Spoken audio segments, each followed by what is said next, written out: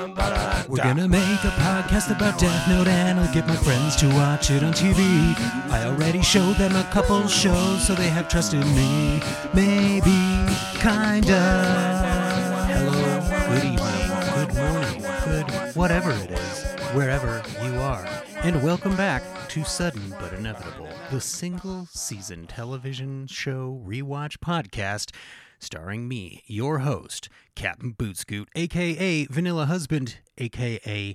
Jesse. And with me, as always, this week is my very longtime friend and co-host, Josh. Welcome back to Sudden But Inevitable, Josh. How are you doing? I'm good.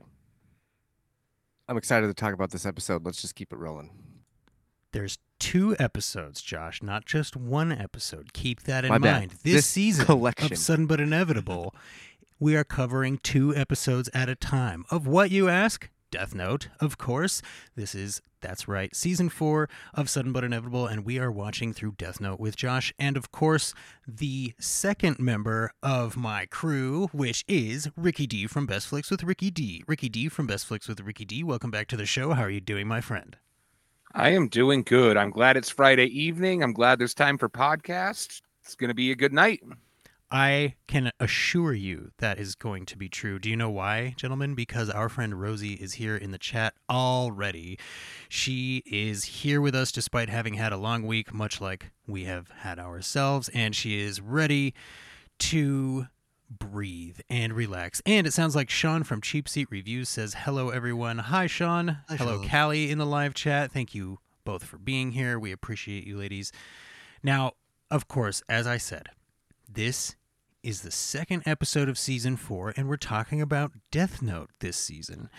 Last week, we had some very, very interesting, let's call them theories and predictions from Josh and Ricky D.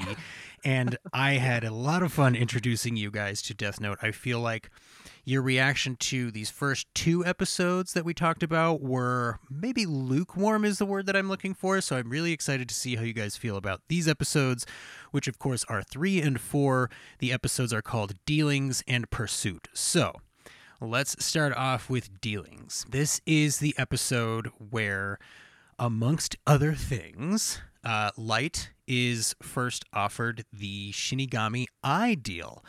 Ricky D from Best Flicks with Ricky D. First reaction. Did you think he was going to take the deal? 100%. When the episode 3 ended, I was like, okay, he's going to take these eyes. He's going to give away this half of his remaining life, which could be 20 years. It could be 20 minutes. We don't know. I was 100% sitting here going, okay, well, episode 4 is going to be him taking on this power. And episode 4 started with, no, are you stupid? I'm not taking that. Josh, what about you? Did you think he was going to take it? I did really think, like, when episode 4 started, I was like, oh, wow. Huh. Well, that's an interesting twist. But then he starts talking about, like, other things and, like, how he can become a god, kind of, and stuff. So it made sense. He was like, well, if you're offering me this, then there's got to be something else that you can offer me, right? It's kind of where I think. The reason I bring it up is because of Ricky D's prediction from our first episode this season. He, if you will remember, has stated, I believe, the direct quote was that Light will become a member of Shin Megami Tensei Land. So let's just back up really quick now that I've got that question out of the way. Okay. So episode 3, Dealings, actually starts with Matsuda saying what I think a lot of people would be thinking in this situation, where he's like, hey, we should probably also note that there has been less crime recently. Like, ever since criminals suddenly began dying, supernaturally. At random. There have been fewer criminals overall. So, just feel like we should bring that up. It's like a Batman scenario. Oh, the bat signal's in the sky. We should probably not do that. 23 people died today. We should probably not do that. That's a really good point, Josh. And it's actually the same thematic argument that happens in, for example, Boondock Saints, right? Like, you have vigilante justice going on here, and you're going to have a portion of the population going, why is that bad? And, then of course you have Elle going, for the following list of reasons. And I really, really like that we're finally, it's 3 episodes in, but we're finally starting to delve into some of the more conceptual stuff about this series. And I think he started getting a lot of like support in episode 2, because I did watch episode 2 again before episode 3 and 4, just because why not? And like at the beginning of that one, they were kind of talking about Kira and like supporting that stuff. Or was it this one? Am I getting them confused? Well, it was. It's because like he got a bunch of emails and he was like, "Look at everyone, they love me. I am a god," or something. Maybe that was this one. Jeez, man, I gotta not watch 3 episodes in a row. Well, and that was part of my fear of doing 2 episodes at a time for season 4. But like I said, we don't have 37 weeks on end. I wish that we did, but we need to celebrate Firefly this year, so we have to get this series done before that becomes a thing. So I will ask another question. Let's start with Josh this time. Josh, what did you think about the reveal that the chief of police is Light's dad? I thought that was a really cool twist, and especially because he can hack into the server. Like he can actually go into the chief of police. He can go into his computer and find all the files. Like, why doesn't the chief of police have better security on his home server? I don't think he suspects his son to actually go hack into his son's like an honor roll student and a really good kid. I don't think he would. And I think he's a bad chief of police if he's leaving his information that vulnerable. Man, this is 2006. Come on. That's a strong There argument. are multiple layers, yes, but the first layer is many inches thick, and it's 2006. And I will point out, what Light actually says is, we're on a home network, so I can copy these files without leaving a trace. And then he says, I can hack into my dad's files. But then what it shows him do is just squint and guess his dad's password, which is fine. I'm fine with that. Like, it's your dad. You would know the things that he might, he's a genius, etc. So I'm fine with that. But it does sort of make that moment a little more confusing, because you're like, wait, so he's going into the police computers from home? No. What's happening is he's going onto his dad's computer in the other room, where his dad brought some files home from work, because his dad doesn't know that you can do things on a local area network, like just take files. Right. Which, because, if you think about it, his dad's 40, maybe 50 in 2006, so he didn't grow up with computers. Good point, Josh. Wow.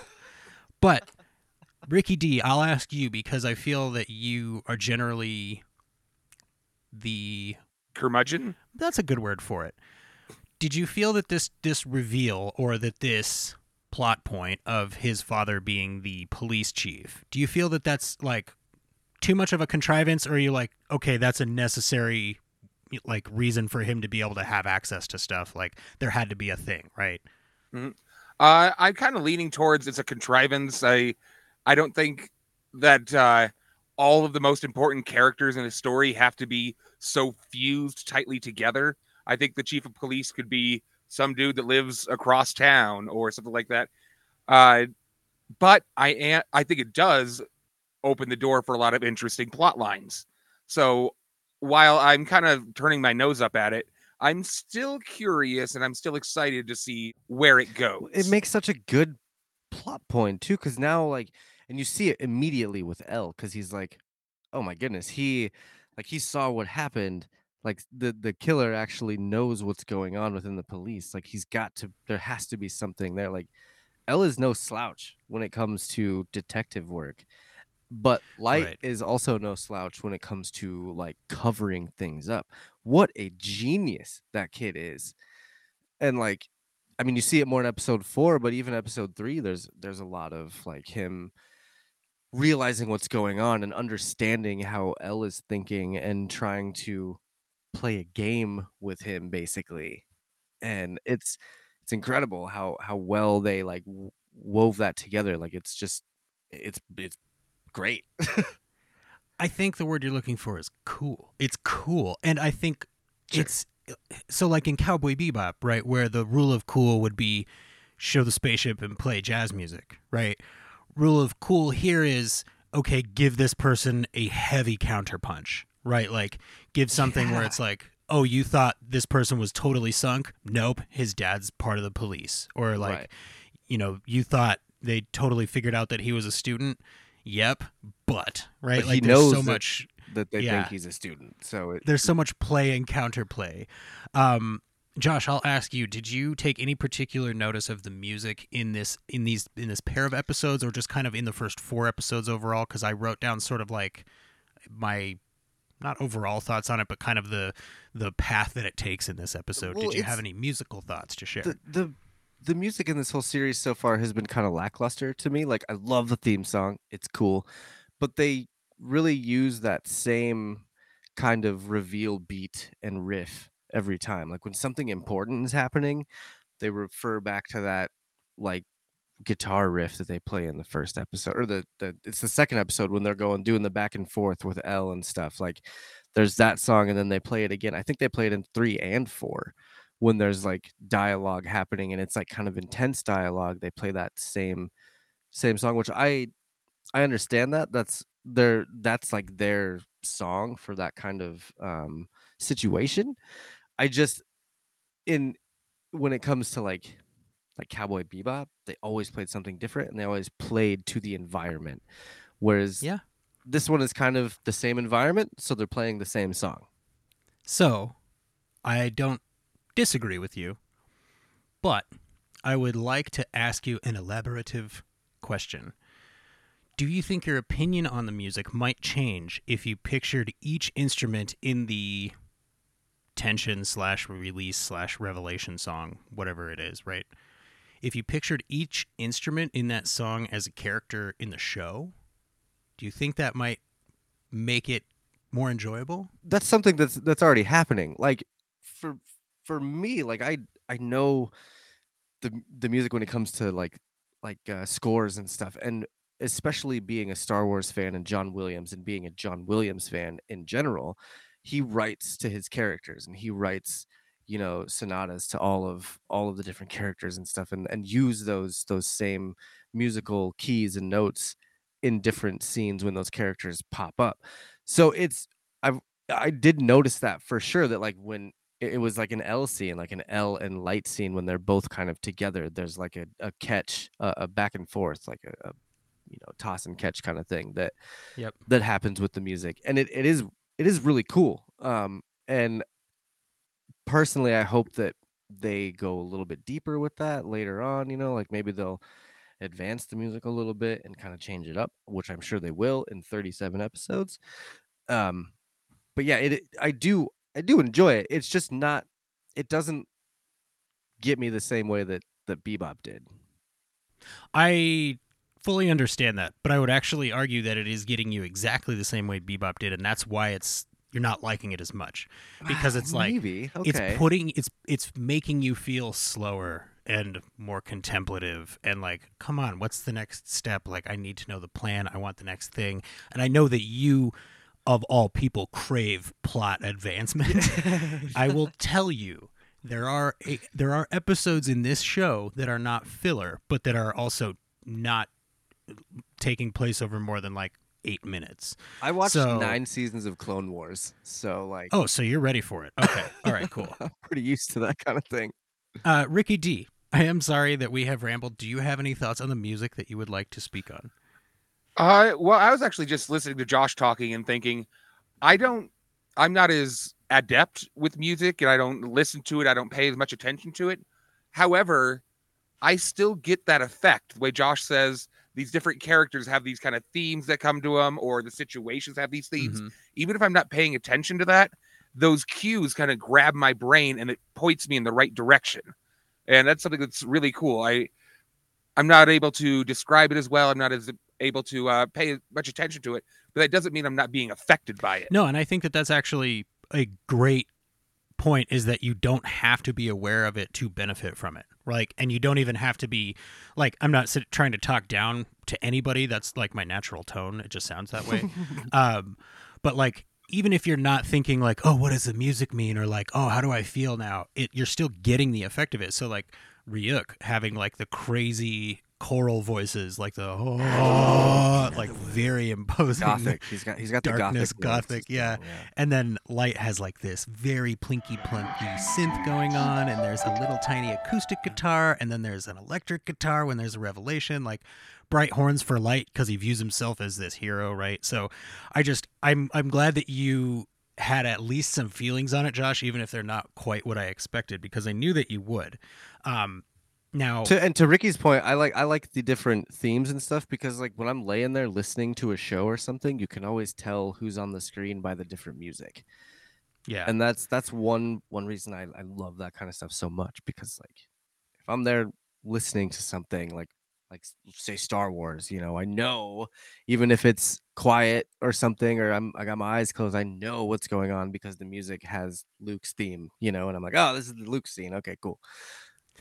well, in this show, like their use of the absence of music, right? So like when they stop the music, That's another cool thing.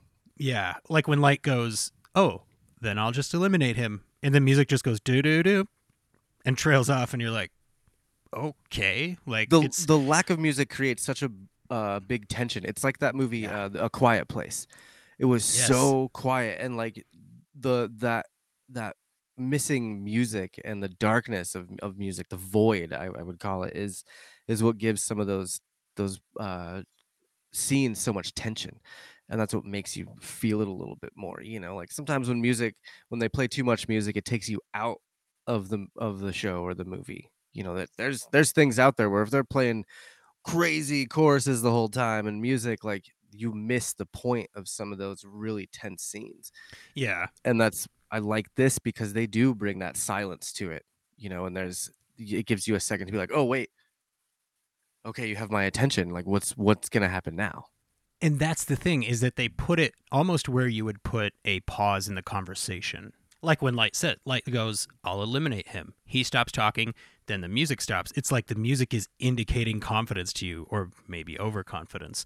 Now, to that point, we find out in this episode that Light is being followed.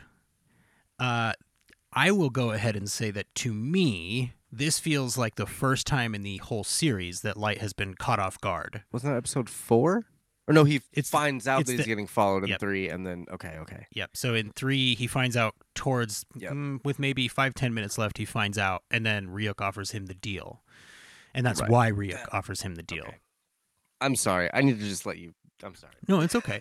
So it feels to me like that is the first time that Light has been caught off guard the whole series.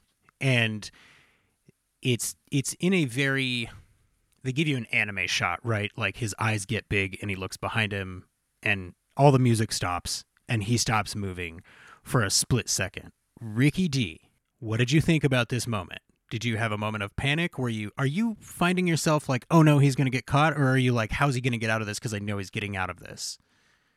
It was more, how is he going to get out of it? And, it's not even, it's obvious that it's not obvious. The most obvious way to take care of this is to kill that person with a death note. However, that's kind of going against his moral stance. If he's trying to kill nothing but criminals and make the world better, then why is he going to kill some person for his own personal convenience? So that takes him off his pedestal quite a bit in my world. Well, I mean, let's be 100% candid about it, right? Like, he has always been nothing more than a murderer, but what you're doing right now what you're doing is evil. But he's been a murderer that He used to pretend to have a kind code. of in a weird morally He's got light area. Right. a bit of but- code.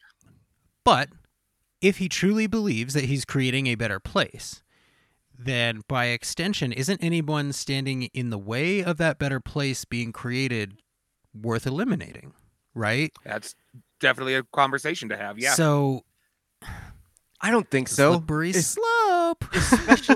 especially in episode 4 when you find out that he's the agent is like leaving. He's like, I'm done. This guy has no history. He's not suspicious at all. I'm gonna go. Like, just play it cool, man. Just be cool. Be cool, baby. Be cool. And like, let the guy do his thing and don't be suspicious, and then he'll go away, you know? Like, obviously, you know that the cops are looking at you because you're in your dad's files. You know what's going on. Now- So, Here's the thing, though. He didn't know that the FBI was investigating him because his dad would not have those files. That's why when I guess he... yeah.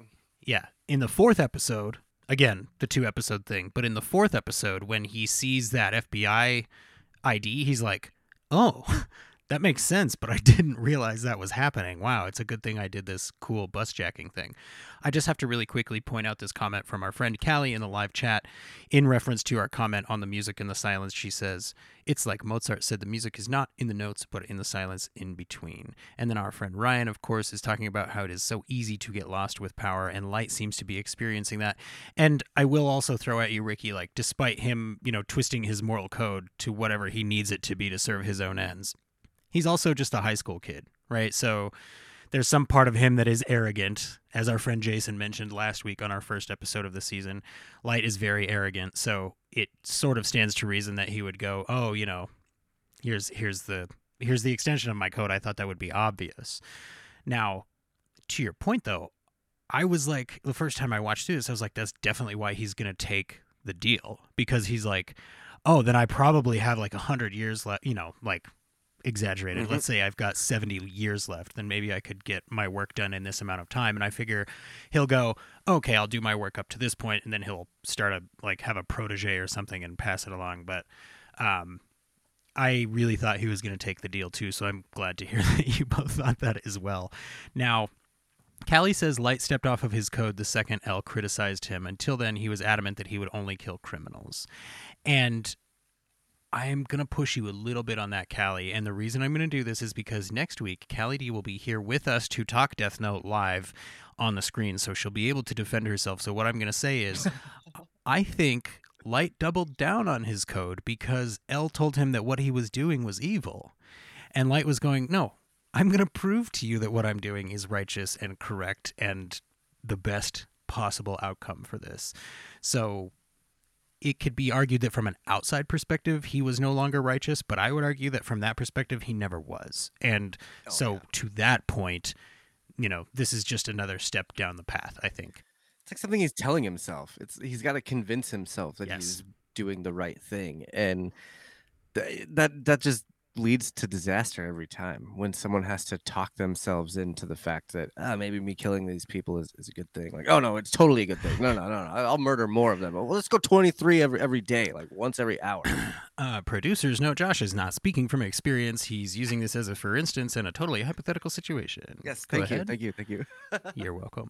Josh, I'll ask you the same question I asked Ricky D when Light was caught off guard for a moment here, and this was the first time that I was feeling that for him this series. Were you like, oh, he's about to confront this guy immediately, or did you think there's going to be some way he weasels out of this? My first thought was how cool that this guy can be his backup. I was like, this guy's been watching him the whole time because in school, like Ryu goes to he senses it. He's like, wait a minute, something's off here. Let me go to the window and see. Oh, someone's following us. And then he like has his cool little monologue where he says, I'm not on either side, but like I'll be a roommate sometimes and tell you how I feel. And like calling that out, he's like, I just want you to know this is going on. Like, how cool is that to have a watcher watching your back as you're murdering people all day? Well, I mean, essentially, he's And- he's And got a someone that floating has your watcher. back that no one can see. Unless you decide it. Now, to that point, well, actually, I guess the end of this first episode has, basically a little bit more exposition from the exposition demon, Ricky. I'm not going to say that you're incorrect about that. But what did you think about this deal? Were you like, because I asked you earlier what you thought about the fact that his dad was the chief of police, Ricky, and you're like, yeah, it's a little contrived, but whatever. I think rule of cool in this show dictates that there has to be a counterpunch, whereas in other shows it would be like a visual thing. What did you think about the deal itself? Were you like, okay, that's very specific and contrived, or like, I guess what I'm asking you is like, is every time there's a small reveal, are you like rolling your eyes, or are you like, okay, what's the next step? Or like, okay, what's the counterpoint to that? I was very curious about that because his deal implies a lot of other things about the world. Is this a world that's based on fate? Do we know when people are going to die the instant they're born? Maybe not us, but do the Shin Megami Tenseis? So that is an important question. If we have fate, what else? Is it just your death? And then being able to see that timeline like a health bar over their heads in a video game, it just adds a lot of, are there also status effects? Are there people that are poisoned or... Where's Roy? Where's the intrepid DM? We need to start rolling some dice over here to knock some hit points down. So yeah, I like the idea that it's implying more. The idea of fate in this world is very interesting. Predestination and all that. I think we're going to have to involve Calvinism in this podcast at some point. Well, I will ask you right now, because in the next episode, we find out that light has some amount of control over people's actions. Okay, so before we jump to the 4th episode, let's really quickly say hello to Emily in the chat. Hi, Emily. Thank you for being here with us. We are happy to have good you. to see you. If you love Death Note, you should be watching us every Friday night at 8:30 p.m. Mountain Time on youtube.com/twistmyarmpodcast. It's my sister. She's like, I'm just throwing you a bone this week. don't give me your propaganda. My propaganda is built in, Emily, and I think you know that. Now, before we jump to our 4th episode of Death Note, gentlemen, I will just ask, is there anything from episode 3 dealings that you feel that we blew right past or that we have to go back and talk about? Is there any specific details that you want to start with? Ricky, let's start with you. Yeah, the Shin Megami, I'm going to stop saying that. The Shinigami's eyes. Right.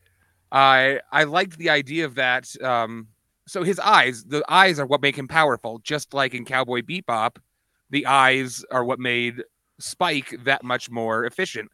And I've also been in the middle of Raised by Wolves lately, and Mother has these super powerful eyes that weaponize her. Yes. Can you guys think of any other shows where there's like powers within the eyes of the people? Hercules. Disney Hercules, where they pass around the eye between the 3 sisters that can see things. Okay, yeah. I like that one. I don't know that the eyes in this movie have powers, but I remember being struck by the imagery as well as some of the dialogue surrounding the eye transplant in Minority Report.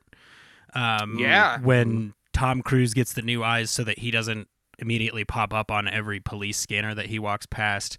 The blind man, I think, says to him in the Land of the Blind, the one-eyed man is king or something like that. And it's creepy as all get out.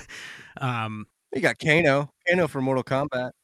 But that's a brilliant parallel specifically between I agree. Ryuk and Spike. Like, I didn't even put that together. together.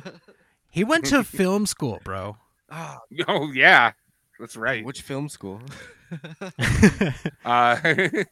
So Cornell? Was it Cornell? But I really like the shot that they show you of Light's face in Ryuk's eye, because he looks like a little kid. Like it's like a fisheye lens or something, and it makes Light look very childish, almost like it's like a little kid, and not innocent, but like naive, I guess is the word I'm looking for. Did you have anything else, Ricky, or should we jump to Josh? I think I'm good. Josh, what about you? Is there anything from episode 3? I don't really have anything, no. I think we covered most of the things that I wanted to cover, other than like our shot of the show and stuff. But Right. All right. So at the start of episode 4, I'm sorry, I can't help myself. This little guitar theme that we start with at the start of episode 4, it's like the Reset the Game Board song, I think, for Death Note. Like, there's a little bit of a going on, and what they're doing is going, okay, everybody has some one-ups on everybody else, right? And those people are in constant opposition. And I wrote down, because these are words that I've heard, Josh, but I'm not 100% sure on what they mean. Is this the opposite of a polyrhythmic breakdown? Like, is this a polyrhythmic build-up while L is speaking? Like, it's like they're adding in different instruments to that music you were talking about, like the back and forth tension music. It's like, are there multiple rhythms in there that line up and then they drop them off at different times? Or is it the same rhythm that they are just starting it at different times? I can't tell. I was hoping maybe you did. I think it's just starting at different times. I'd have to go back and listen to it again, which I can do really fast. But like I don't think it would be considered like a polyrhythmic thing as much as it would be just kind of like a remix ish, or like a I don't know, just like a staggered. That sounds like the word I'm start, looking for. You know, Yeah. like, Well, and that's what I did. That's why I didn't know, because it was like I'm hearing the instruments don't all start at the same time and they don't end at the same time. And I think that might be where some of the tension is coming from in the music, because it's like it feels like the instruments are almost fighting each other, sort of a thing. yeah. I would like to say to Emily, yes, we are live on YouTube right now. That is your comment that we are talking about. How cool is Yeah. that? This is 2022 on the internet. Thank you for being here with us. Everybody's famous. Everybody is famous except for Josh and Ricky D, so I figured, you know what? We're going to fix that. I'm just kidding. None of us are famous yet. Now, if I'm not mistaken, we are on episode 4, gentlemen. Light, I do have, okay, I'll make this the last question that I have, okay? Or the last direct question that I have. I'm going to start with you, Josh. When they go on this date, Light calls a girl at what is probably pretty early in the morning and says, hey, get out of bed. I'm taking you on a totally not suspicious date. And they go to Spaceland, and she makes the comment, I haven't been to Spaceland since junior high. When was the last time you guys went to Spaceland? Josh, I'll start with you. Spaceland. Would you consider Look at him trying to answer the question. He's like, well- wait, when did I go to Spaceland? would you consider, like, because I drove by the No, it's a fake question. shut up, I'm trying to answer your question. But I drove by the Space Force Division in Aurora at one point, and then there's always the museum that has like the Spaceland, you know. Oh, yeah. I think the last time I was at a Spaceland was probably either 7th grade when I went to Disney World and went to the space place, or I don't know, sometime in my 20s when I was at the museum on some random stupid date. Yeah. Last night when I was staying up late watching TV. I hear you, my friend. Yeah, it was one of those things where I was like, I wonder if it was called Spaceland in the original, or if they would just come up with a name for anything. I don't care. imagine Spaceland is very similar to Pizza Planet from Toy Story. That's what I was thinking. But do they have like dedicated buses that go to Pizza Planet? Because isn't Pizza Planet basically like a pizza restaurant in the style of a Chuck E. Cheese, where the E stands for entertainment? Yeah, you sound disappointed about that. No, I'm not disappointed. I'm saying, isn't that a different sort of establishment than what you are describing?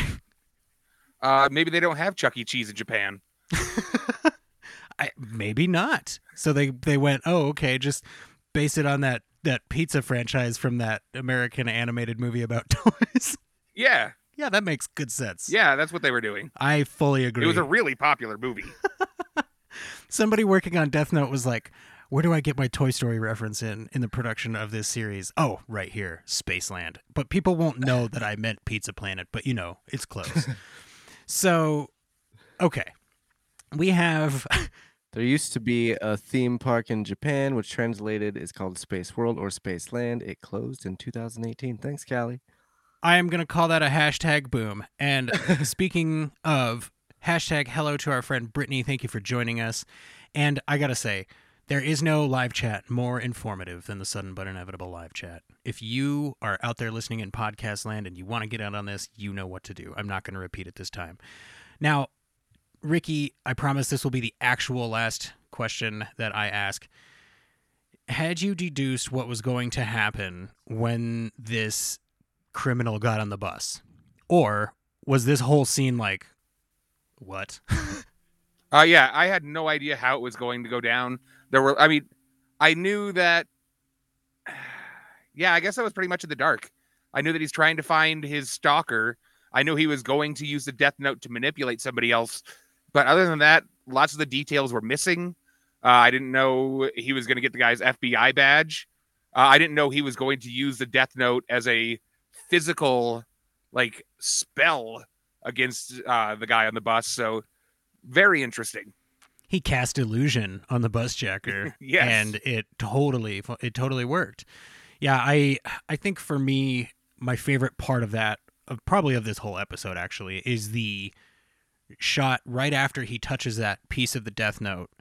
The bus goes under an overpass, and the shadow of the overpass doesn't recede once the bus is past the overpass, because we're seeing that guy's point of view, and Ryuk's shadow is now cast over him.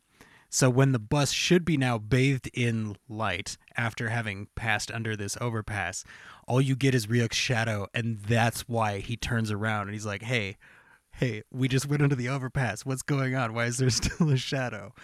And can you even imagine?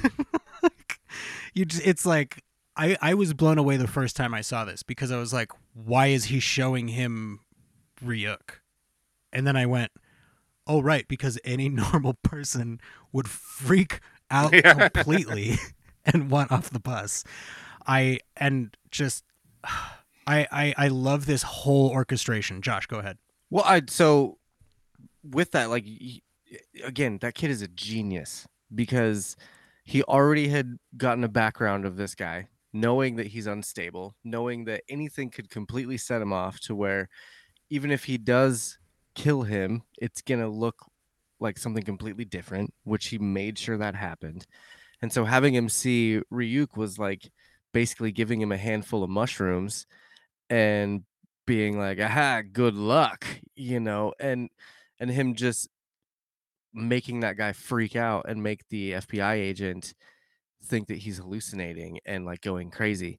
But I did want to point out, I just listened to the beginning music of it, and it's very just, it's offbeat stuff. It's just off the actual like regular beat, but it's like different. It's a bouncy, I would call it a bouncy kind of soundtrack at that beginning. That's offbeat. So just to answer that. Thank you for doing that. Earlier. I just the whole thing, like for the music throughout this whole series, I have loved it, and I almost feel like it's more important. I hesitate to make this kind of a comparison, but I almost feel like it is more important for like an animated program's music to be well done than it is a live action program.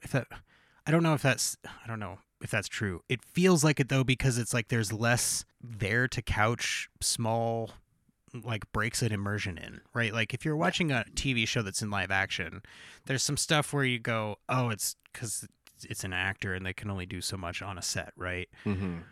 But with animation, it's like they can do whatever they want. So I feel like the music has to really fit, because otherwise it's like you've made a series of poor choices at this point, I think, right? And from what little experience I have with anime, most of the time the music is the best part. And I think most animes really take pride in their music and their scores and their soundtracks, and they want them to be better than the last, because they want people to feel something a little bit more from just a little animated show. And that goes from like the Spirited Away. I love the soundtrack of that. And there's another one that same guy did that's really popular, Princess Mononoke. Also just wonderful soundtrack. And then, I mean, the Star Wars Visions anime, I know it's Star Wars, I know blah, blah, blah, but that soundtrack, it's different, but except for the one that was specifically about music, which was really bad. I wish, oh my God, it was so bad. But I'll take it back. Still, it wasn't for me. I did not like it. It's good for kids. But like, yeah, I'm sure. Again, yeah.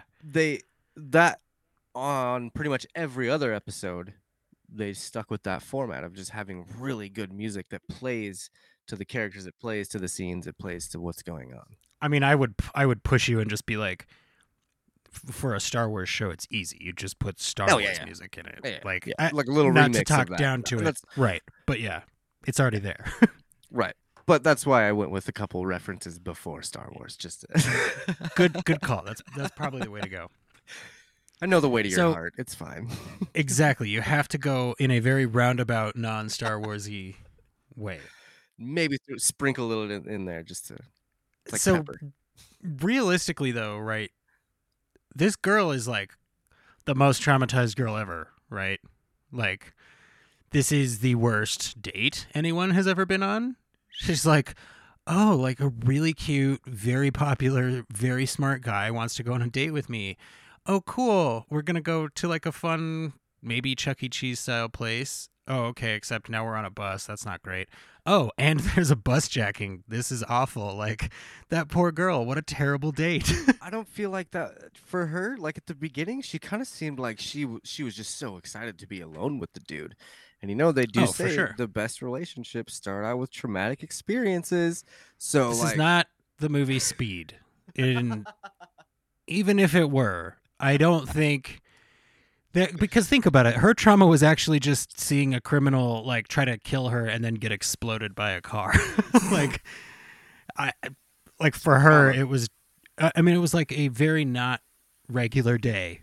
But to your point, Josh, I mean, it's possible that she would immediately want to marry him because he was ultra calm under pressure, or she would immediately go, okay, he is a sociopath. Like, he had no reaction to this bus jacking. He was totally fine when all this crap was happening. He didn't react when that dude's face got run over by a car. Like, I don't like this guy. I can't deal with it anymore. What do you guys think? Do you think this girl is going to become a character further down the road, or do you think this is the last that we are seeing of the girl on the date? I should probably die later on. Yeah, I think this is going to be pretty much the last we see of her. I don't think that Light has enough strong relationships with people that we're going to get a lot of recurring characters. We're going to see his family members. We're going to see Ryuk. We're going to see the police department. But I don't see Light forging strong relationships with very many human characters. And also to answer, I'm pretty sure the girl would be thrilled to still be with Light. He was kind of being a badass. He was very calm in the bad situation. She was clearly very into him from the start. So I finally get you alone. Yeah, I think she would be interested, but I don't think Light has that capacity for human empathy. Speaking of red flags, just someone saying that is a red flag. Like I could just, and I always do it. Disagree. The How I Met Your Mother reference of Crazy Eyes, which is actually kind of a Firefly reference because Crazy Eyes was, what's her name from Firefly? You just want to talk about How I Met Your Mother, and I'm just like, it doesn't Crazy need Eyes. to be spoken of. She's the like brothel. Yosef Deadpool's Bridge? wife. Yes. No. Deadpool's woman. Oh, Marina Baccarin. Yes. Thank you. She's got the crazy eyes, and I feel like this girl in Death Note had the crazy eyes like immediately. They're saying that your comment that the best relationships are born out of trauma is a red flag, and that nobody says that is what they were referring to, in case you're wondering. So Maybe that's just my experience. Yes, I think that is kind of the point that they are making in the live Probably why I'm chat. single. I think they're trying to tell you something in the live chat. Look at it's all caps.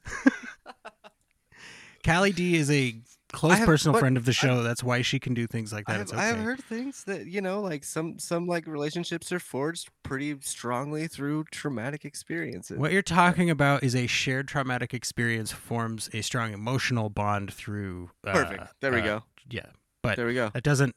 A strong emotional bond is not necessarily enough for a healthy relationship. Yeah, and this guy has no emotions, so like there's not going to be a bond there anyway. But you guys get what I'm saying. Jeez. As he has repeatedly demonstrated. Our friend Rosie also wants to point out that Asian dramas have excellent soundtracks. Music is wonderful. Our friend Rosie is a big fan of K-dramas, and I will point to the one Korean movie that we have watched here on Sudden But Inevitable, which is called Space Sweepers. Our friend Robert from the Science Fiction Remnant podcast suggested that to us, and if you're out there listening in podcast land or watching right now and you like Firefly or Cowboy Bebop, go check out Space Sweepers. It's on Netflix. Very, very good movie. Tons of fun. Highly recommend. Now, I do find it interesting that Ricky was like, I like him less now because he's mad at an FBI agent, or rather he's, going outside of his code, right? Like, Right, yeah. Even though he established sort of a childish code, he is going outside of it. What do you think of the fact that Ryuk is being full on neutral, right? Like he at the end of the third episode, he does tip Light off, but only because like he says he's kind of eked out. Or is it that he actually just wants the fun to keep going? So I guess what I'm asking is, do you guys think Ryuk is actually neutral, or do you think Ryuk has his own agenda? I'll go ahead and jump on that. I do think he is. I wrote in my notes, Ryuk is an independent agent. And I would agree with that because what he's really looking for is chaos. And he found Light who will wreak this chaos for him. And he's just going to sit there and enjoy it. He loves it. Unlike the other Shinigamis that are up in Shinigami Tensei land who are just sitting there talking and doing nothing. He's actually reaping this chaos and he's enjoying it and having fun. Well, their conversation is hilarious because they're like, where's Ryuk? Where's he been? Like, he hasn't brought any beer home lately. Like, where do you think? Well, he could have dropped a book and maybe he's stuck to a human. No way. That would suck. Like, they want nothing to do with the human world because of how boring it is. Whereas Ryuk is down here right now having the time of his life watching these psychotic humans go after each other. I heard he had 2 death notes. Yeah. What do you know? Now, I will point this out, Josh. I feel almost remiss. You know me; it takes a lot to make me feel guilty. But in the last episode, you said he said something about 2 death notes. I'm sure Elle has one of them, or Elle has seen one of them. I feel like I probably should have pointed out. No, Light has one and Ryuk has the other one. It's hanging on his belt. He's I noticed using that. It to, I noticed Yeah. that this episode that he had a book hanging. Yeah. And I was like, and the only reason I bring that up is because I should have said it last episode, but Ryuk does say it in this episode. He goes, once your whole thing is done, or maybe this pair of episodes, he goes, once your whole thing is done, I'll write your name in my death note, and then everything will be over. So I almost felt like I should clarify that just because I don't want you operating on like, okay, this is definitely Right. No, not that you would, but I feel like I should bring it up. but I still have the inclination that he might know about Death Notes or have heard rumors of Death Notes and like has always kind of looked Okay. for something like that. So let me ask you, because this is the episode where Light starts kind of messing with Elle. Yeah. And going like, oh, I'm going to have this guy draw a pentagram in his own blood. And I'm going to have this guy run into the bathroom and die. And then I'm going to have this guy write a letter to Elle on his cell wall, right? Like, so how do I do this gently? I feel like there's no way that Elle wouldn't immediately go, oh, this is a death note, right? Like if that were the case. But if Elle doesn't know all the actual, because I mean, Light didn't know. He experimented with it. He was like, let's see what happens if I write these certain like things that I want these people to do. Like, let's see what happens if I write an action. Are they actually going to complete it? And I think now, especially knowing that Ryuk has another Death Note and that it's probably just a rumor that Elle has heard that Death Notes exist. He probably only knows that if you write someone's name in there, they die. He probably doesn't know anything about the 40-second rule. He doesn't know anything about the 6-minute and 40-second rule and like writing other things in the book. He probably has just heard whispers and rumors that there's a book you write people's names in and they will die. I like it. And what I really like is that our live chat has asked you guys a question. Ricky saw and that. Josh, let's go in that order. Ricky, you first. Why do you think Ryuk has 2 books? The best answer I can come up with is one of the books he's using for chaos. He's giving it to apparently Light, but he was just kind of giving it to whoever would pick it up. The one that he keeps on him is still a tool that he uses for his job. That's what I'm understanding of Jesse's explanation of Ryuk's Death Note, is he's eventually going to write Light's name down, and he's going to use that to complete his job. So he tells him that because you have my book, that when you are done with it, I have to be the one to write your name. So, yeah, so it and I like that. It's like a one for business and one for pleasure. What do you think, Josh? I'm not sure. I don't think I know enough yet about the actual Death Note to make a real assumption about that, I guess. And I wish I could, because I'm sure that it's the explanation will pop up sooner than I can like theorize on it. But I would agree with you guys that, one's for business, one's for pleasure, or one is for like, I mean, maybe there's something with the lifeline where if a human writes another human's name, maybe Ryuk isn't telling him that he gets more life when other humans do it, or something. I don't know. Maybe there's like a different motive behind it, behind letting a human write in a death note, and as instead of a god writing in the death note. A death tithing sort of setup. Kinda, yeah. Or he's dying and he needs to transfer his soul over to Ryuk, so he's like experimenting and seeing who's worthy of it. Or sorry, Ryuk needs to transfer it to Light. I don't know, man. This is like some crazy anime stuff. Like anything could happen. What Go if ahead, it's Ricky. as simple as they're region locked? So he has one that only works in Japan. The other one is only going to work in Canada. It makes He's sense. going to have to go check one out from the library if he's going to want to do any damage in Ireland. Shinigami Realm is suspiciously Canadian. We'll just throw it out there. I think that Yeah. that is a good point, Ricky D. Yeah. Our friend Rosie says one for order, one for chaos. I like that.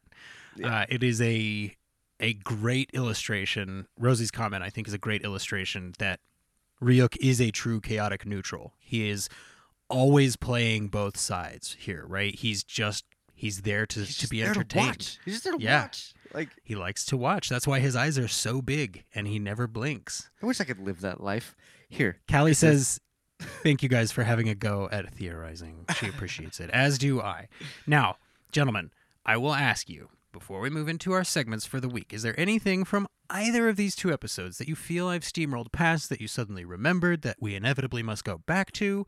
Ricky D, let's start with you. What have you got, my friend? I don't know what I really want to say about it, but I wanted to talk about the scene that was up in the Shinigami realm. Yeah. Seeing some of those other Shinigamis that have like gem encrusted faces. Yeah. And I'm curious, what do they do other than laze around? They're obviously extremely powerful gods, essentially. I'm kind of curious I don't think we're gonna get like a deep storyline, but I hope we get like a 3-minute clip of Shinigami Land every other episode, just to give us a little taste.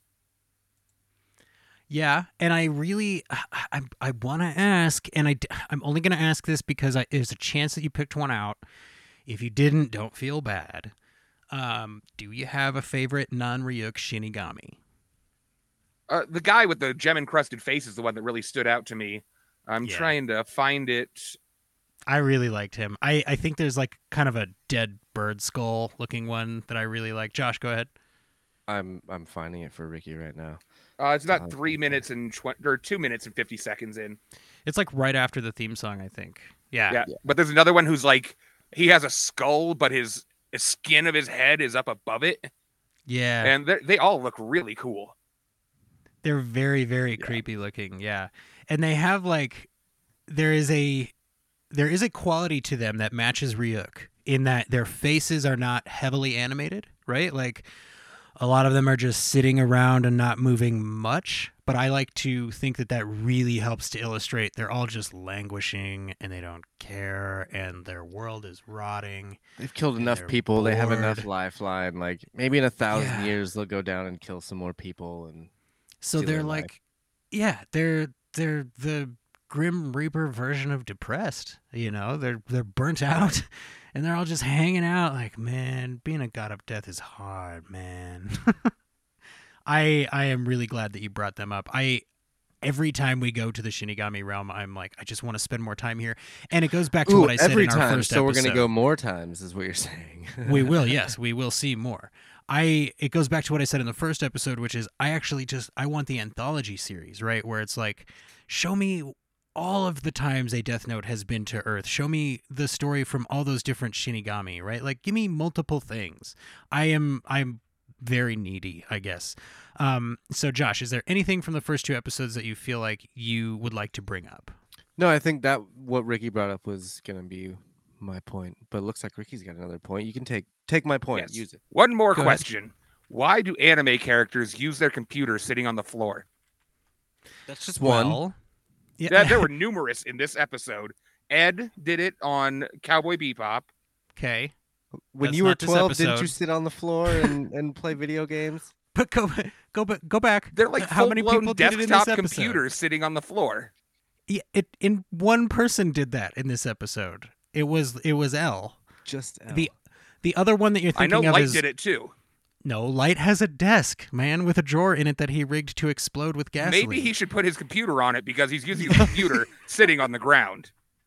I think you're thinking of Watari holding a laptop with Elle's picture on it and other people talking to the laptop.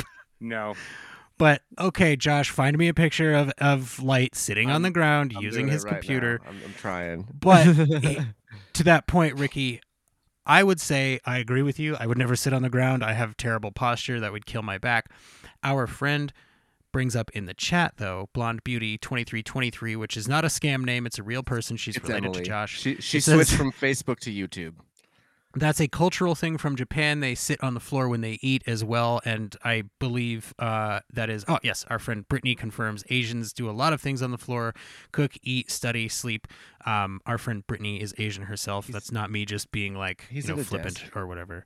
Oh, look at that. There's Yeah. Light at a desk in front of her. Yeah, I'm looking It's- at Watanabe or whatever his name is. It's okay. I'm not upset with you. I just thought it would be fun to point that out. You know how you and I argue sometime. Paul Hawkins says, "'Tis a cultural thing. Japan has a lot of minimalistic, smaller places that students and young people rent/own, and chairs and so on take up a lot of space."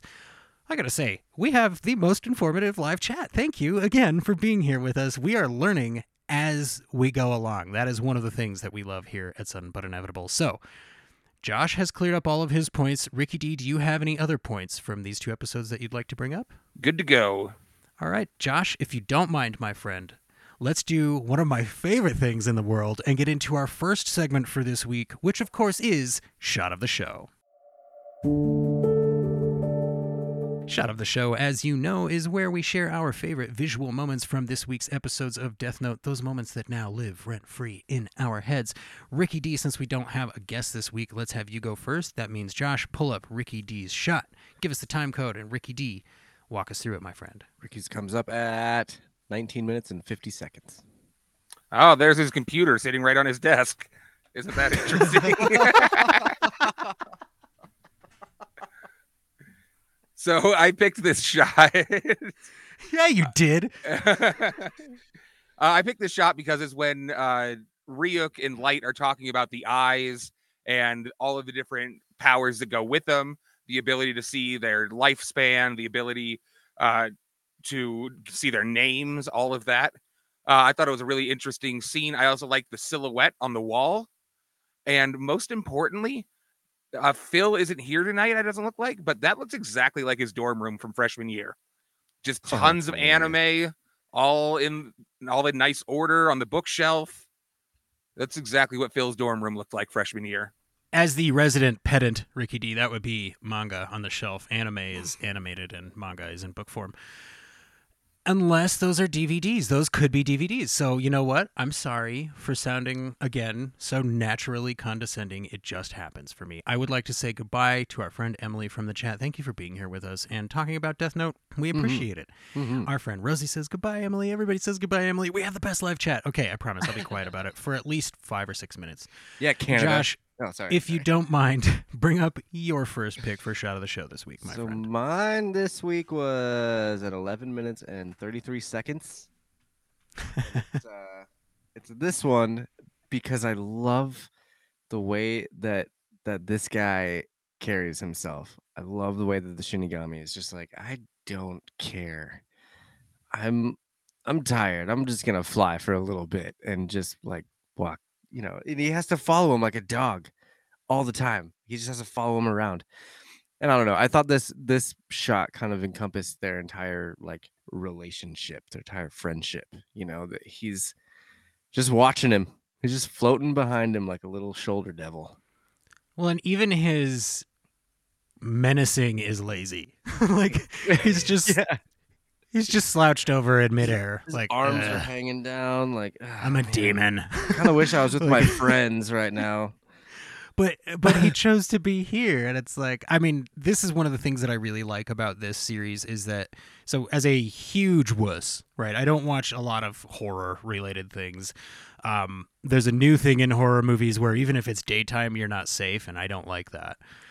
In Death Note, even if it's daytime, you're not safe, but I don't feel like oppressively creeped out or anything. Right. Like, there's nothing in Death Note that feels like it's like, now you feel like crap. Like, so I guess I appreciate that from an emotional standpoint, and I really like that pick.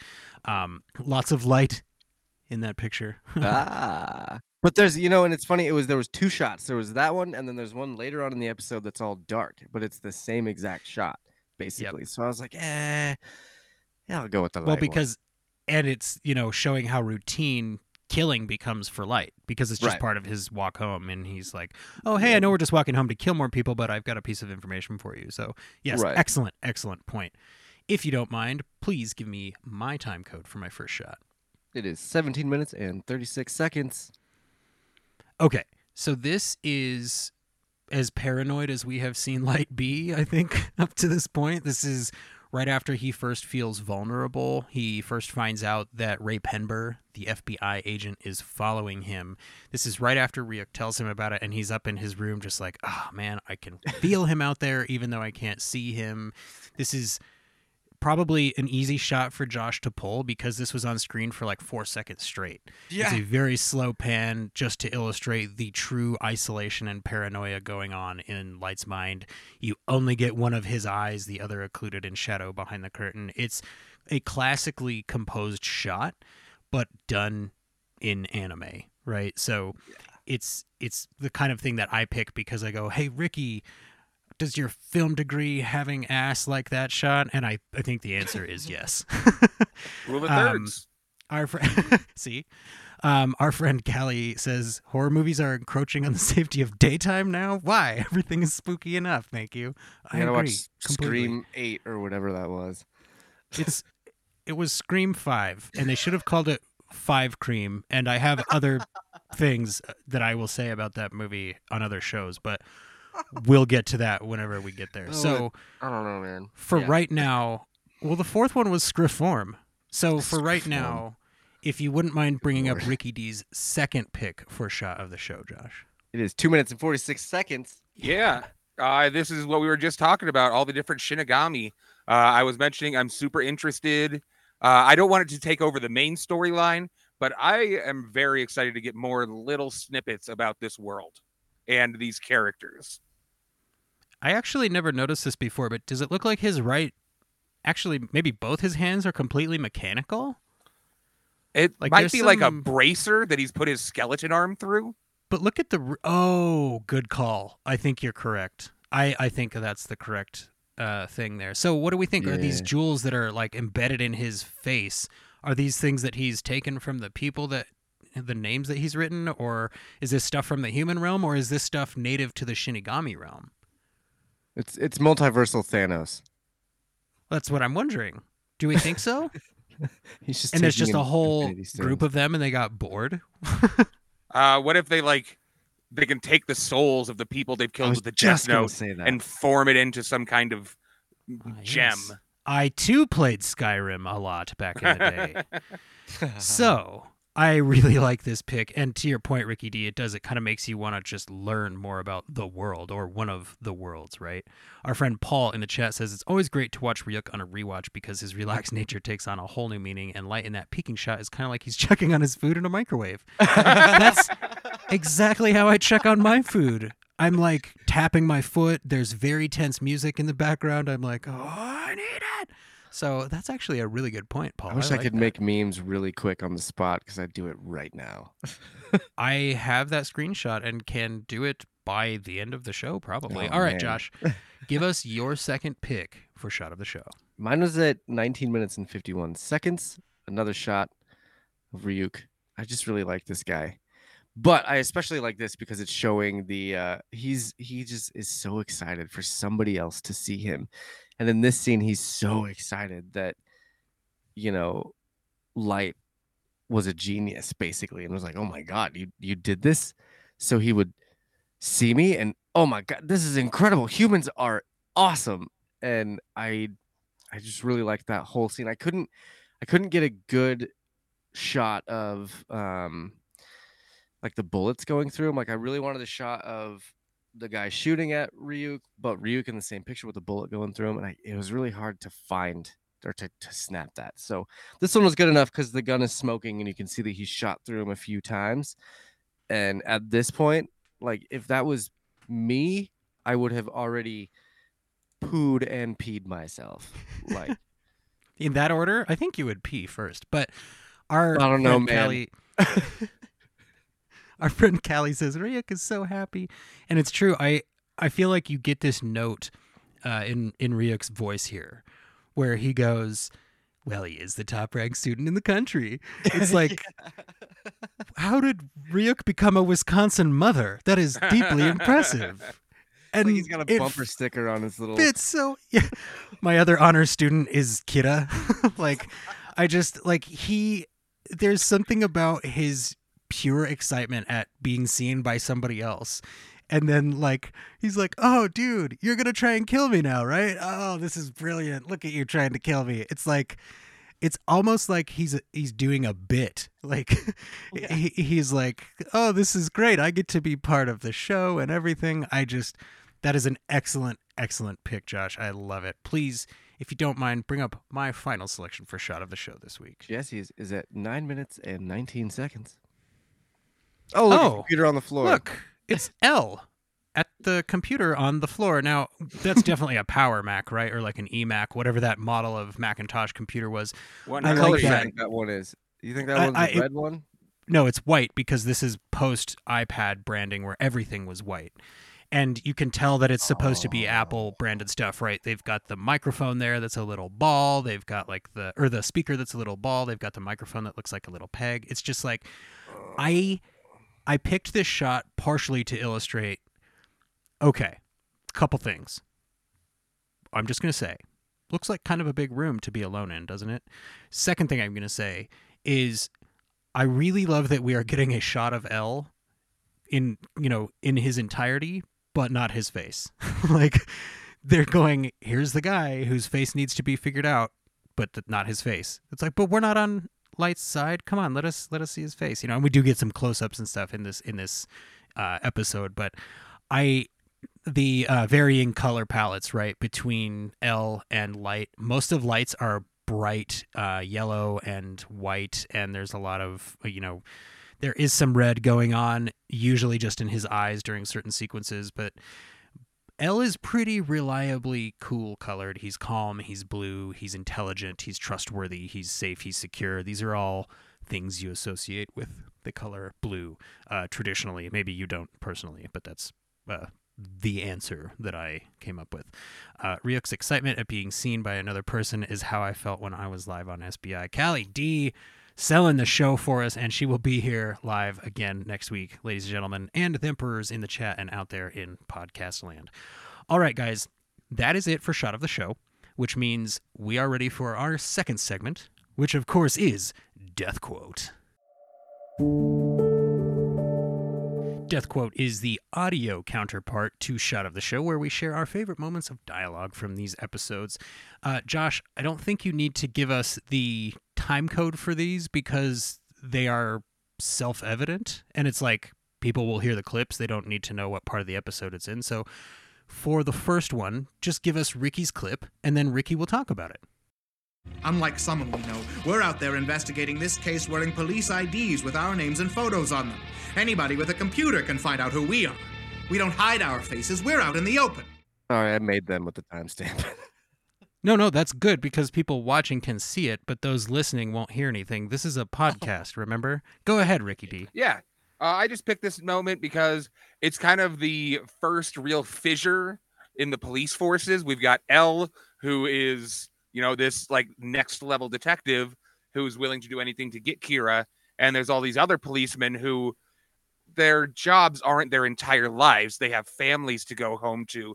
Maybe they have a small business. They have children. And they're like, there's too much data out here on us. So this is too dangerous. The guy was a total we got families, see? We can't be afford to be out here on the streets like this, see? You got to help us out, see? Like, it was one step away from being the news barker, like, whatever character that is Right. from the 30s and 40s, right? Like, Come on, Captain. We've been was- reading it in the paper for weeks. Everyone's been dying. Sir. We got to make sure that we get out of this. he's the newsman, I think is the voice I'm looking for. But it is an excellent point, right? Like, and it is sort of like it illustrates that we're careening toward this confrontation. Like, there needs to be a face-to-face confrontation between so many different people, right? And then we get this. I mean, it's technically a face-to-face confrontation. It's just that Ray Penber doesn't know it's a confrontation, right? But we do get a face-to-face confrontation right after, in the next episode, right after this gets brought up, we do get face-to-face. Excellent pick. Josh, give us your first clip for the week, my friend. I do want to apologize because mine are like kind of long this week, so my bad. You But pulled a Ricky? I did. I totally pulled a Ricky. So It's just that I'm no ally of yours, or Kira's if you prefer. The only reason I'm gonna tell you this is because personally it's starting to creep me out. Get to the point already. You're being followed by another human. He's watching you right now. So we definitely talked about this at length already. I really like the fact that, as Callie brought up in the chat earlier, this creeps him out. The god of death is creeped out by something as small as someone following them. Like, if I were him, I'd be like, oh, this is gonna get really interesting. But for some reason, the god of death was scared or creeped out or whatever. it Well, was. and it is a fair point, but I would almost argue he's just saying that so that because it's an additional layer of manipulation to light, right? Like, he's going, Yeah. hey, guess what I noticed, in a very casual way. And it's like, no, this is a big deal. Right. I know that we all did a good take on this joke, but I think our friend Paul in the live chat nailed it, so I'm going to do his version. Dateline, New Mexico. Elle makes waves in police task force by literally phoning it in. I think that's better than the ones that we came up with. So thank you, Paul. Josh, good. if you don't mind, play my first selection for this week. That's right. I'm able to see your name and lifespan right now. If I converted that to human time, I could tell you how many years you've got left, but there's no way I'd ever tell you that. Raise my hand if the first time I watched this I was like, oh, they're just giving it away. And then I went, wait a minute, that's not the right number of numbers for a date. And then he goes, if I converted that to human time, I was like, oh. Here's a question. Why are you representing time with human numbers if it's not already a human time? What are you doing, Ryuk? Why does your brain work like that? Okay. Time doesn't exist in the god realm. That's kind of another thing where it's like, if eternity is eternal, etc. But he does point out, like, no, we have to add, like, we're only technically immortal. If your head comes away from your shoulders, that's it. So, Like, if they take a 1,000,000-year nap, they might die. right, because they didn't write down enough names. That was your best Picard impression ever. It was Connery, but thank you. That's I was deep making cut a for green shirt. anybody I was in the process of explaining the deep cut. Man, it's like you don't trust me to host this show or something. I don't know what it is. All right, play Ricky's second selection for Death Quote this week. Josh, go ahead. 11:45 on the dot. Everything went just as I planned. So this is the end of episode 2. He has just orchestrated this very elaborate plot line on the bus where he gets his stalker to follow him. He gets this murderer to show up. He gets the murderer to touch the death note, and this very elaborate plan. And as soon as the guy gets run over by a bus, he's like, "Yeah, nailed it." So, like, his confidence is going through the roof, which, for a person who's able to kill anybody with the flick of a pen, that's kind of a dangerous place. Did that guy's face get hit with a Buick? Oh, nailed it. Okay, I have to point this out. Maybe we should change your name to Ricky B for brevity. That might be the shortest quote you've ever chosen on Sudden But Inevitable, my friend. Like, what happened? Were you like going for a record? I'm not complaining, but wow, that was impressive. I just chose the best quote I could. I like it. All Josh, right, I made up for it with my long ass quote. So There has to be balance, right? To all things a season. Josh, if you don't mind, share with us your second selection, my friend. But this isn't just a date, is it? You said that you'd figured out a way to find your stalker's name. So tell me, what do you plan on doing? Huh? Come on. Didn't you see what I wrote in the death note? I explained it in great detail. No. Doing that would take all the fun out of it. In that case, just be patient. So on the opposite end of the spectrum from Ricky, you're learning about the beginning of his plan, and that he has some grand plan. And so I love the mystery of this part where you're like, oh my God, what is his actual plan? He's going on a date with somebody. What could he actually have in mind? And then once he checks his watch, you're like, oh shit, this dude is a genius. Yeah. Without context, that first part of the quote made it seem like Light and Ryuk were on a date. But this isn't just a date, is it? Just throwing it out there. Like, Dude, but then he kept talking. No, I had funny. to cut it down. That quote at the beginning was like 35 seconds, and I was like, "Oh, this is way too long." I liked it. If you don't mind, give us my second selection for this week's death quote. One of them escaped and ran into the bathroom I had specified in the death note. Another one drew the same symbol I had drawn in the death note before he died. And finally, a third wrote the same letter I had written in the death note, word for word. That's kind of that thing I was talking about musically, Josh, where it's like that is the music where they keep adding another instrument in. Mm-hmm. So like it starts with just the plinky plunky, and then the synth comes in, and then they add in that wah, wah, and then it goes back to L, and they throw the electric guitar in there. And I think that's why I picked that clip, was mostly to illustrate that like very contemplative, very just intellectual sounding music. What is it about like small repeating groups of notes that makes you feel like you're thinking? Is it a patterns thing? It's probably a patterns thing, I would imagine. I would assume it's patterns, but it's also like you've heard the pattern, and then you hear something different, and it brings you into it a little bit more because you're like, oh, this is new. It's also very reminiscent of how I write music. I will write one part, and then I'll add on top of it, and then I'll add on top of that, and I'll add on top of that until I get to the final product. And it's a full song. So in a way, this is kind of like, it's like they're writing a song through this episode. They start with one part, and then once they get a little more deeper into the plot, they add another part, and then another part of the plot, they add another piece of the music. So it's like putting the puzzle together through not only the scenes and the whole episode, but through the music as well. I like that. And we've got another one of those very small clarifications going on in our live chat. Paul says, in any other country than Japan, that bus would be running really behind and fail, like ruin the plan. Callie says, imagine if it had been late. And then Rosie said, I think it has to come on time because Light wrote it in the death note. And that is actually a good point that I hadn't thought of. Like, not only was he controlling the guy who tried to pull a bus jacking, he was technically controlling the bus driver and some of the people on the bus. Like, the death note is influencing things that it is not killing. So it really, and in pairing with this clip of showing what Light can make people do before they die, it really illustrates how wide those ripples are getting from, Light originally thinking, I'm going to drop a rock in the societal pond and get rid of the criminals, right? Now it's like, you can't just do that. There are so many things that would be affected, intentionally or not, if you tried to do that. It kind of reminds me a little bit of Final Destination.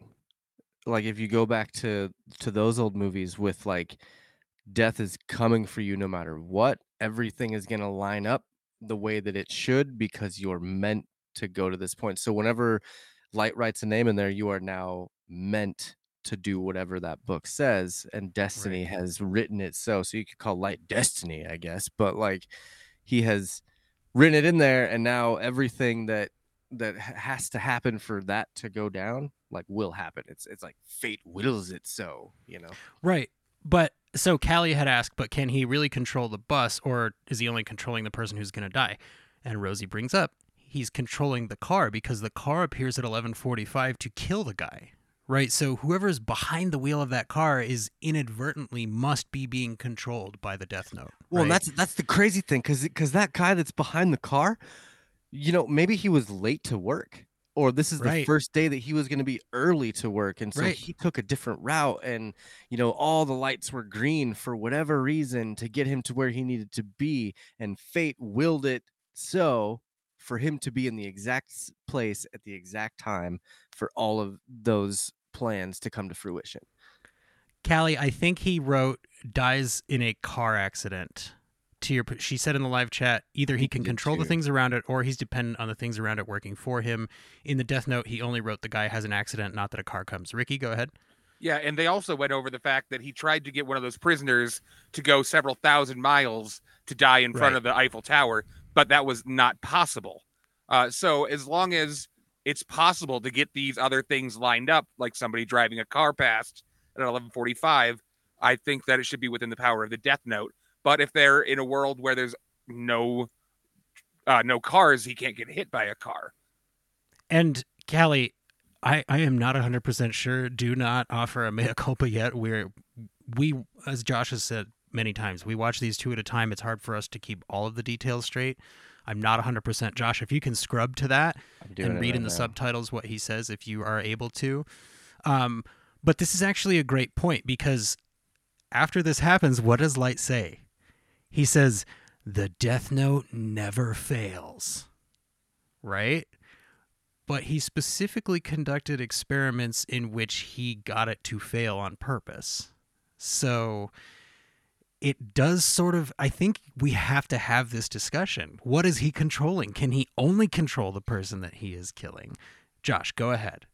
So he actually says at the end, then he will flee from the bus, and and immediately afterwards at 11:45 the same day, he will die in an accident.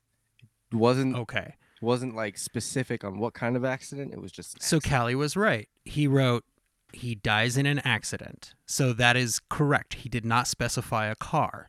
So the question remains, was the driver of the car being controlled, or is accident just like fate, magic? Like, I mean, I'm not saying that in a derisive way, right? Because there's clearly some magic going on in this show. So I'm not saying that to be like, it's magic. But I really like this, you guys. I'm having a ton of fun arguing minute details with you. Paul says, I believe there is a rule if you get the full rules of the Death Note that states if it's not possible for the stated death to occur, the target will only die of a heart attack. Correct. Such as when Light says this guy has to go to Paris and die, that guy just died. He died. Or actually, the guy that died in the bathroom. He ran into the bathroom and then died because there was no way he could make it that far. So, gentlemen, that was a lot of fun. I'm really glad that we got some discussion out of our picks for that this week.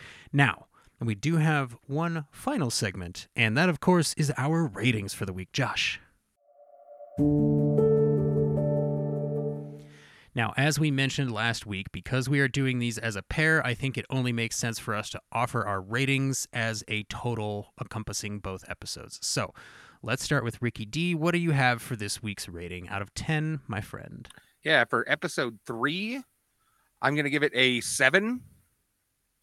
And episode 4, sorry, I should give some reasons. They're very interesting episodes, but I'm still seeing a fair amount of flaws and just things that aren't really up my alley. So it's a good episode, but I'm giving it a 7 because it's not Firefly to me. It's not The Sopranos. It's not something that I would universally love anyways. And for episode 4, I think I'm going to step it up to 8. I really liked episode 4. It was the first time that I, like episodes 1 through 3, I was kind of getting the storyline and I was seeing where it was going to progress. But episode 4 kind of brought some mysteries my way, and I didn't exactly see the whole plot line ahead of time. So 8 for the second. So that gives you a 7.5 for the pair of episodes. Josh, what do you have this week, my friend? See, I'm going 7.5 on episode 3. Just because it was, like Ricky said, there wasn't a lot going on in it. Like, there was a lot going on, but it was more of a informational episode that was really informative and really, really good on the information. So, like, I was cool with it. Whereas episode 4 for me was a 9 because just the showing, like, how smart, like, yeah, you thought in episode 2 that L was a genius, that L was really smart by driving Light into the light. But now you're getting the genius aspect of light, and like he is incredible with his thought process. It's like he sat down, had a sip of his coffee, and was like, all right, how am I gonna screw with this guy? And I really liked the surprise at the end of episode 4 as well, that like him explaining his whole plan. I was like, oh my god, I can't wait to see more. I like it. So that gives you a collective 8.25 for the 2 episodes. I'm going to give this pair a 7 straight across. It's ramping up for me. I know that there is a lot of board setting going on, and I beg you gentlemen's patience, and I appreciate it up to this point. Ricky D, I promise you there will be more things up your alley on the way in this series. I would not subject you to something that I think you're not going to like the whole time. Even though that would be great for our podcast, I wouldn't do that to you. And it like I said, I love the punch, counter punch, like setup, counter setup, and moment of complete arrogance paired very closely to a moment of vulnerability and like being caught off guard. So that gives us a 23 out of 30 or a 7.6 for this pair of episodes, which I feel pretty good about. That's kind of in line with our last pair of episodes. We're getting more range than we normally do, but I think what is happening is they're kind of averaging into the higher end, which I hope is a good sign. I hope that means that you guys are still having fun with Sudden But Inevitable and enjoying the shows that I make you watch. I know that we say that, but it's like, I feel like you guys at some point are going to believe me when I say I think you might like the following show. I don't know how many seasons it will take, but I think that we will get there. Now, I usually believe you. I don't think I've ever had an issue with like you introducing me to something, but it's as a usually whole, Ricky. anime for me has just always been something that I was very standoffish with, and Yeah.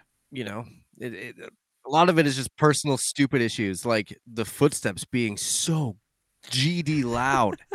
Why are the footsteps so loud? But hey, I digress. It's just I'm really happy that you are introducing me to these things so I can be a little bit more, what's the word, cultured, I guess. Like, No, the word is to have more a common frame of reference with your friends. It's I would not say about pop being culture better. cultured. There you because, go. Pop like, cultured. Yeah, someone called me uncultured swine not too long ago, and I was like, you know what?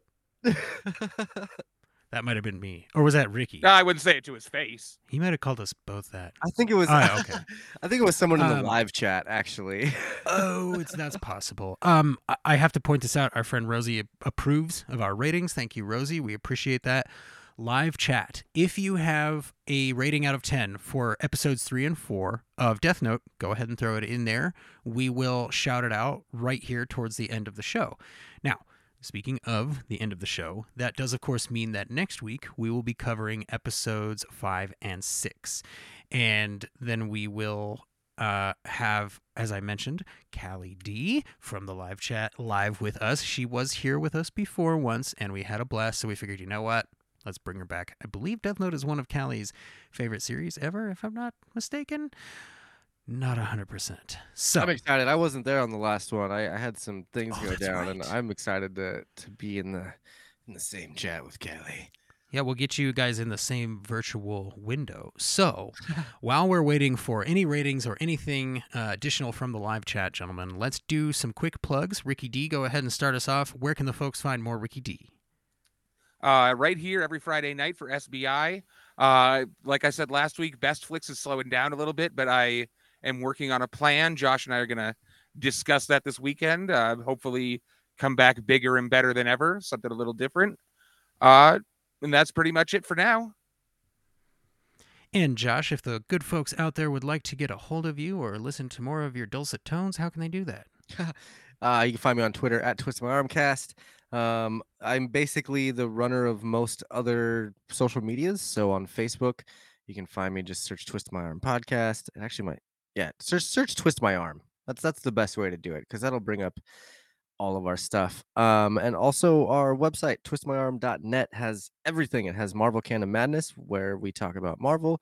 We do that live every Monday at about 7:30 Central Standard Time. Quest Me is coming back on May 25th for Kenobi. I'm so excited about that. And Kenobi is going to start a landslide of new Quest Me stuff. I really feel like Star Wars is my first love in pop culture, and it's something that I am always down to talk about, and I am ready to like kind of push that show forward. I've been talking about starting a new show, and I feel like I don't need to start anything. I have one that I just need to build up, and Quest Me is that show. So I'm really excited to move forward with that. There's a really fun show I have planned with Quest Me after Kenobi. It's a book club. So if you guys like reading, I'm doing a book club with Justin. I'm the co-host of Quest Me, and we're gonna read the original Thrawn trilogy that started off all of the Star Wars Legends books. And yeah, if you guys want to join us for that, that'll happen later on in the summer.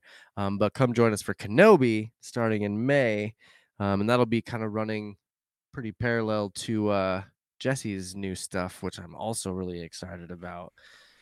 Yeah, so at the start of May 5th, may the 5th be with you, the new Star Trek series, Strange New Worlds, is beginning. And as Josh alluded to, there is a new Star Trek podcast starring me and my friend Cameron from the Green Shirt podcast and his producer John T. Bolds, who is kind of our host and moderator. Open Pike Night, in case the name doesn't make it completely obvious, is sort of a call-in and submit show where we talk to other people, other fans about Star Trek. We want to get as many voices as we can onto the Open Pike stage. So if you're out there and you love Star Trek and you're excited for Strange New Worlds, please send 90 seconds or shorter of audio clips on your excitement to openpike@gmail.com or follow me on Twitter on my second account. That's right, @OpenPike. This week, you guys, I had my first ever tweet go over 100 likes. It is an amazing feeling. It has never happened to me before. So thank you, Trek Twitter, for arguing endlessly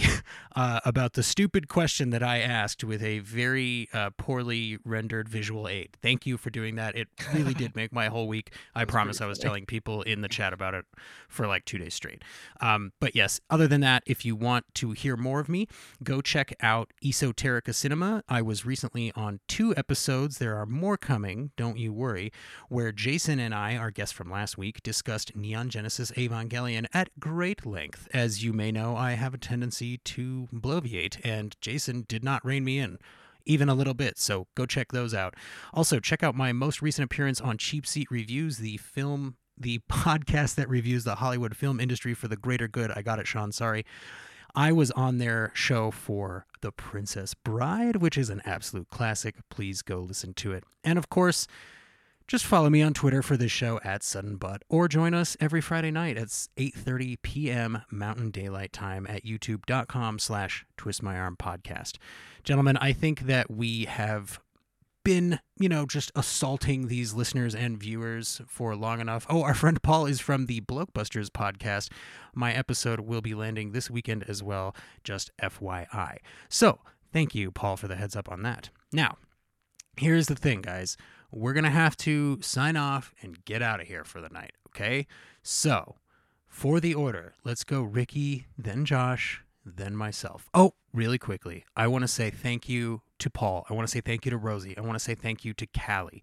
I want to say thank you to Ryan. I want to say thank you to everybody, Emily, who has showed up in the chat tonight. Brittany, thank you for being here. Thank all of you for supporting us. You make Sudden But Inevitable the fun time that it is for us, so that we can make it the fun time that it is for you. We will see you next week. So, for the order, gentlemen, let's go Ricky, then Josh, and myself. For Sudden But Inevitable, I have been Jesse. This is Ricky D from Best Flicks with Ricky D. And this is Josh. And all it will cost you is half your remaining podcasts. Thank you for listening to Sudden But Inevitable. Follow us on Twitter @SuddenBut. Find us on Instagram @Sudden But Inevitable Podcast. To get everything all in one place, go to twistmyarm.net/SBI. And join the show live in the chat at youtube.com/twistmyarmpodcast. Sudden But Inevitable is a Twist My Arm podcast. The views and opinions expressed on this show are held solely by those speaking them.